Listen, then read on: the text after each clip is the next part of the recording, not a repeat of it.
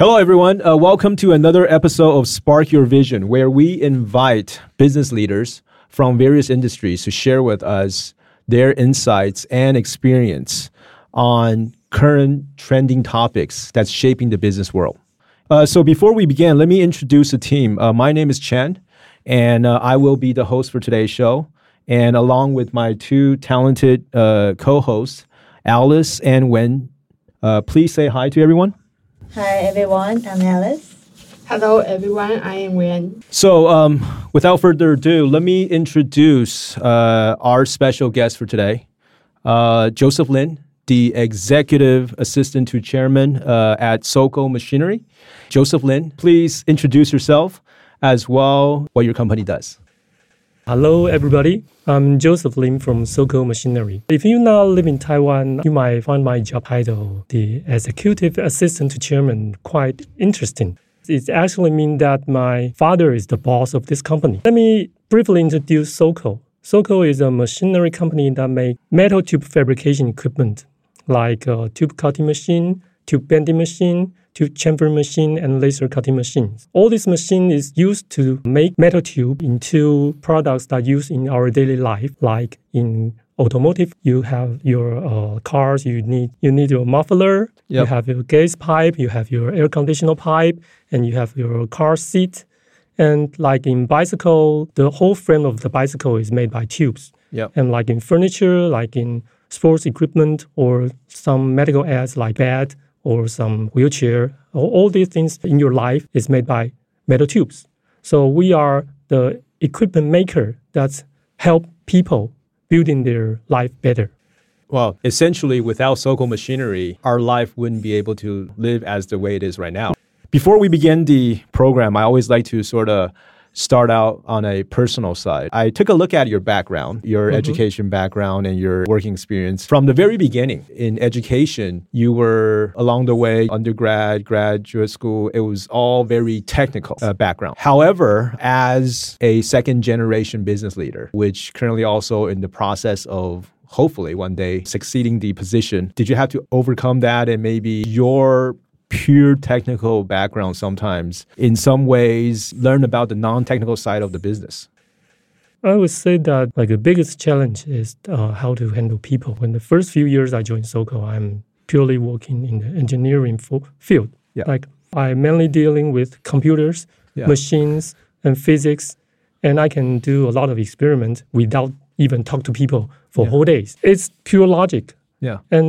But when I gradually move into more management job, I work in sales department and operation department for 3 years. And I find out that I need to communicate with people, to coordinate with people more. People is hard to convince by pure logic. Computer is it will do whatever you tell it to do. Exactly. But people, you have to convince them. You have to persuade them. You have to guide them. Exactly. Or misguided them. So people have emotion. They have desire. They have their own ambitions. Everybody wants different things. So I have to act accordingly to make connection with them and to understand them and have more new way to do things. But I think that's the more trickier part of this process is that 250 people in our company right now in Taichung. It is impossible to keep track of everybody's names. So it's very hard to use your personal charisma to interact with people. Right now, what I'm doing, our company, is that I try to build our company culture. The culture is like a big word, but it's actually just people's habits. The culture is a very good tool to guide people or to align people to do something to achieve the common goal. And even if these people are not very related, they don't know each other that much, but they can work for the same goal. No, I think what you mentioned on the latter, that's with people, with culture. I think those are not the stuff that you learn in engineering department. Another thing that was quite interesting is because I understand you're one of the founding members of G2, which is one of the largest second generation business platforms here in Taiwan. And so you not only witnessed the the start of the organization. But also at the same time, you've also experienced a side where maybe due to the pandemic, you guys were not able to fully engage face-to-face. A couple of years ago, in 2020, you were the acting president, the association. And then early 2020, I think that was slowly coming back and we were opening up a little bit. And so when you were the acting president of G2, how did you sort of brought the members back again onto the platform and encourage sort of the member engagement among themselves as well as the external? Actually, that's a really difficult time for G2 and for myself. When I first became president, I had actually prepared a very big event.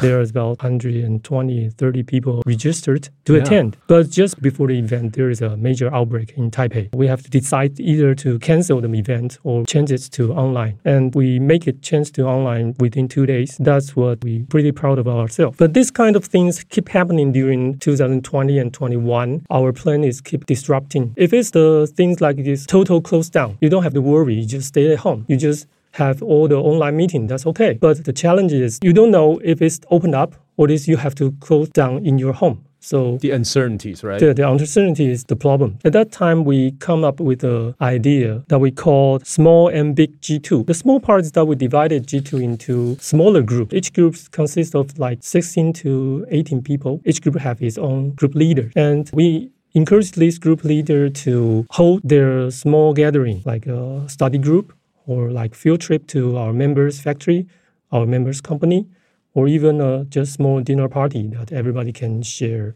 For the big part is that we still held big online gathering that everybody in the G2 can join. Besides the seminar, besides the speakers that we invited, we also show photos and videos, and we ask the group leaders to share what have they been doing with this smaller event. We want to create a sense of shared experience and memories, which can help us build a stronger sense of community.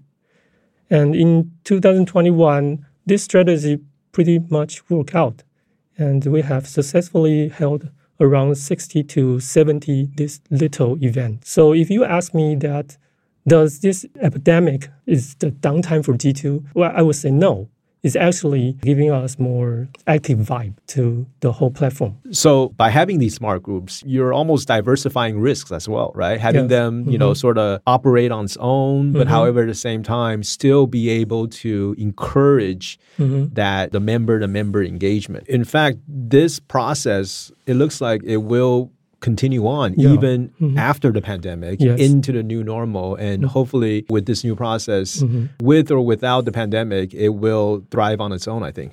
Speaking of pandemic, we have to sort of talk about that a little bit because it's something that none of us was expecting. It was a black swan, right? No one was expecting it, but it just happened. And so I heard somewhere, here in Asia, we're usually sort of late on digital transformation. One of the common things for digital transformation is digital marketing, right? So because during those 2 or 3 years, we don't have the face-to-face opportunity, so we have to maybe utilize digital marketing to engage our customers. And I was looking at your YouTube channels and some of the contents that you guys are putting out there is quite interesting. It's not your typical traditional B2B, hi, my product and that and all that stuff, but you really focus on the storytelling aspect of it, also sharing the application, the people.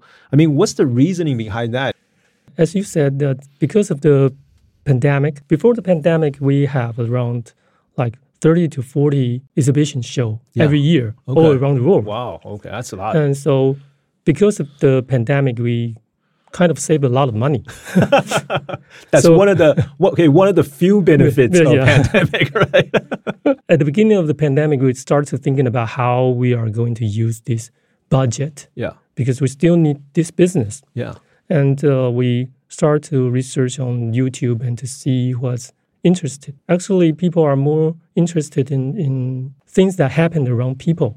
They are not interested only like a product introduction. For example, let me ask you a question. Assuming you were to have a sandwich for lunch, what would be the reason for you to choose this sandwich? Is it because the sandwich is delicious or because it is cheap? That's a good question. I think for me, I would look at, what time of the day. If it's just something where I'm just on the go, I'm working, I don't have time to enjoy it too much, then I probably want to go with a cheaper option. Yeah.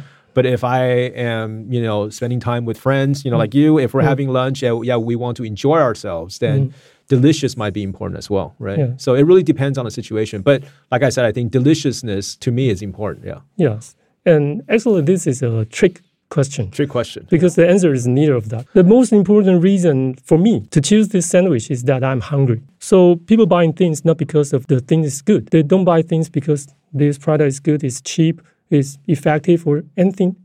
They buy these things because they have needs and they want to buy things to fulfill their needs. People buy machines from us because they want to make things. They want to make money, not because my machine is the best, most advanced or fastest in the market or cheapest in the market. So we want to share this by real example, how we work with our customer, how we discovered their needs and how we work out a solution to fulfill that needs.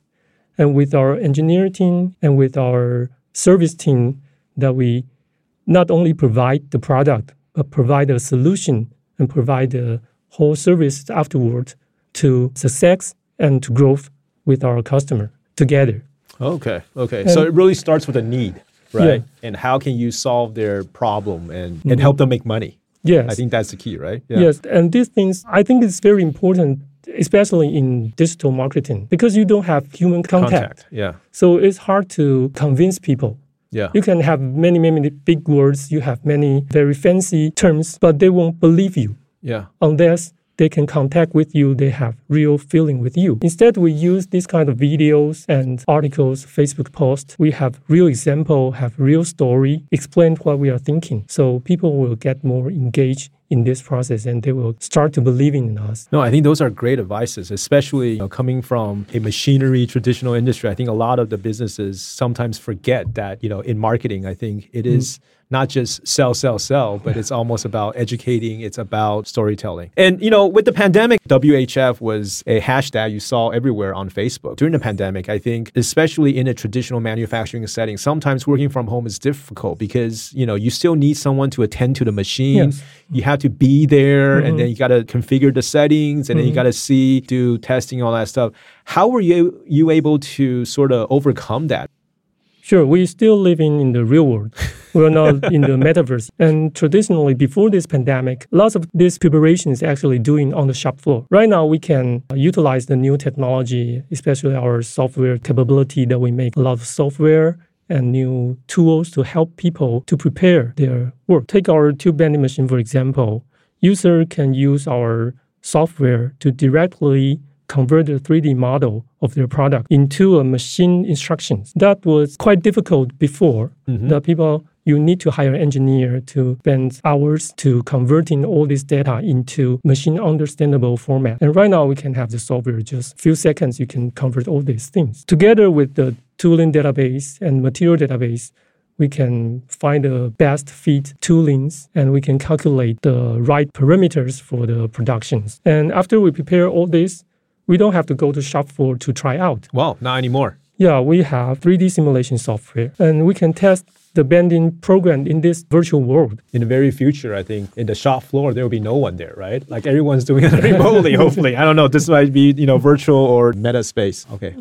As we all know, ESG is definitely one of the hottest trending topics nowadays in business, right? And usually before we get into this ESG section, we like to share some trends, some statistics with our audience. When? A survey conducted by PwC says that about 83% of consumers think companies should be actively shaping ESG practice. For business leaders, 91% believe their company has a responsibility to act issues. For employees, 86% prefer to work for companies that care about the same issues. Okay, about SOCO, can you share with audience what's your view of the current ESG trend and how has SOCO incorporated necessary measures in the machine development process? Okay, first I want to mention that ESG is not a new idea. It's actually from the beginning of our company that we are trying very hard to be responsible to our shareholder, to be responsible to the society, to our employees, and also trying very hard to do good things to our environment. Like in our factory, our HQ right now in Taichung, when we built it around 2006, we have already think of building in the solar panels, and we have rainwater recycled system. Along the way, we also implement ISO 14000 standards. That is to be more sustainable, to save energy consumption, and to maintain the environmental healthiness. All these things are not required by our customer. We are not driven by our customers, or there's no government regulation to our industry to make us do this. Because SOCO is a company that we treat our employees, suppliers, and our customer as our family. And we think that to be family, we have to do more things to be responsible for the society and the environment. I think the most important things in ESG is actually the G part. You have to be responsible for your shareholder. The reason that they take money to invest in you because they want to make money. So making money is actually the biggest responsibility of any company. If anybody is saying that you have to put more money into social responsibility and into environmental responsibility, but lead to not become more profitable or become more sustainable, is not a responsible way to be ESG. I think it's because the environmental crisis that we are facing right now. So the E part is much more important, mentioned in all the articles. What SOCO do in this field is that we think of actually making the machine tools itself did not cost a lot of energy and did not incur much environmental burden. But using our machine to make products might incur a lot of energy consumption and material waste. So that's the places that we put in our efforts to reduce this part. Okay. We will have also another data that in the US, manufacturing accounts for 23% of direct carbon emission. And according to MAPI survey, smart factory can have a significant improvement in 1, energy consumption, 2, factory utilization, and 3, machine efficiency. So manufacturers have a huge opportunity to decrease their environmental impact from within. So we understand that SOCO has already started the process from the product production perspective, according to you previously. But we want to take a step further to think about the customer end.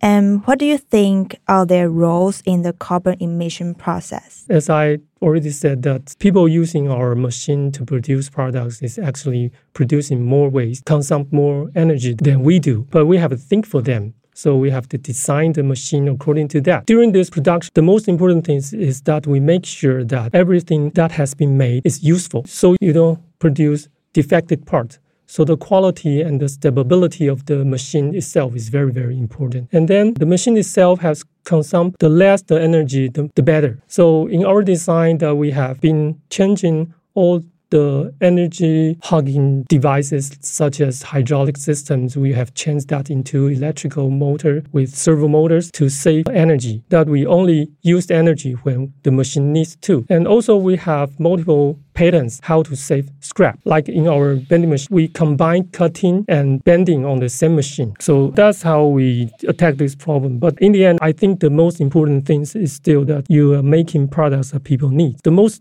important things is not in the production side, design the product side. It's actually in the marketing, in the sales side. Yeah, so Joseph, thanks for sharing that part. I think that's very insightful in a way that, a lot of times we think of carbon emission, we only think of it at our immediate end, right? Okay, that's awesome. That's great. In your space, I mean, there is a lot of competitors, right? Obviously, just name for one, Germans are very good are one of the leaders in your industry. And furthermore, there's a lot of upcoming rivals in other parts of the world as well, including China and Southeast Asia, right? So how does SOCO maintain its innovation and technology, be a leader of it in moving forward? Well, I would not say that we want to be the leader. People are not looking for the best machine. Like Germany, we know that Germany is very good at machinery, but the problem is that they are too far to the market. Right now, the manufacturing center is right here in Asia. We are much more closer to these places. And we have this tradition that we are close to the customer, work very hard to understand our customer to get their requirements. So our machine may not be the most advanced, the fastest, but I can assure that we put in the most effort that to make sure our machines suit our customers' needs. And also, I think the special in Taiwanese, we are trustable. After that we said, okay, then whatever effort we put in, we will make it. I think that is the most important things that we can competitive advantage in our parts. Yeah, no, it's a good thing we're in Taiwanese. I understand SOCO, we are going to be exhibiting at Timtos. Yeah. The event is just around the corner. And so can you give us a sneak peek of what potentially they can see at your booth? Yeah. We will show our famous SP32 left-right bending machine with a robotic arm and showcasing a special application. We will also showcase how to customize this kind of automation on the site. And in the laser cutting area, we will be showing our latest SLT155 fiber laser tube cutting system. And this machine not only improves stability and ease of use, but also have significant advance in terms of power and speed. We will also be showing our latest center alignment system for this machine. And we are also showing our latest sheet metal cutting machine, Solus 3015 Plus. This machine has incorporated latest technology such as linear motor and optical skill and carbon fiber technology.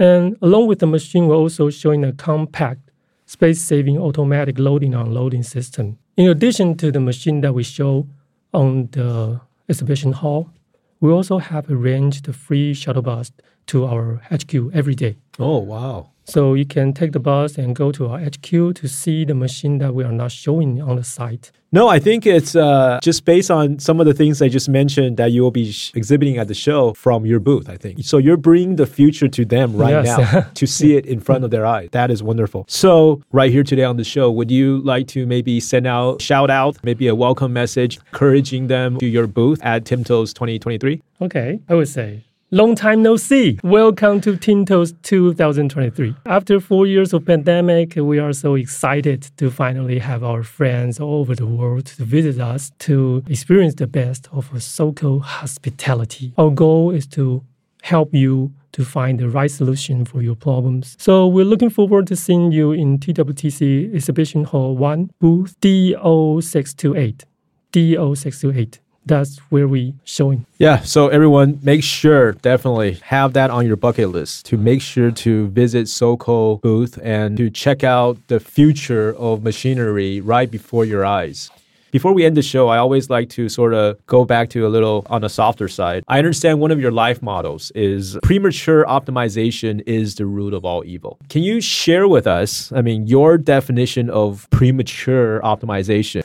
This is a quote from a famous computer scientist. Yeah. His name is Dr. Knuth. And it's describing that when you write in programs and you always want to make the program run faster. The premature means that before the optimization is done, you have to check if the optimization is really necessary. Or without knowing either the optimization will have like a significant impact on overall performance of the system, you shouldn't do it. The personal experience. Actually, before I work in SOCO, I was working with a lot of startups. Okay. And I have witnessed a lot of successful story and some failure story. Some of this failure is because they put too much resources in technological part that they are improving the product. But actually, the product is not needed by anybody. I would say that like communism, like planned economy, is exactly the premature optimization. People want to foresee what will be happening. They are conjure up some economical decision based on their imagination. But the plan is too perfect. They cannot give up. So they force everybody put in every resources to make something that nobody needs. It's not just waste of resources. It really do harms people. Yeah, no, thanks for that reminding. And I hopefully the audience today can take that away as well. Joseph, thanks for coming on the show today. That's all for today's show. And thanks for listening. And make sure to subscribe to the podcast channel for more trending insights from business leaders all around the world. And also do leave your comments and feedback. And if you like our show, don't forget to give us a 5-star rating. And you can always follow us on LinkedIn and Facebook for the latest episodes, as well as the special podcast teasers. Okay, thank you, everyone. Hope you guys learned just as much as I have today from Joseph, and looking forward to seeing the advanced exhibition technology machinery at Timtos 2023. Thank you very much.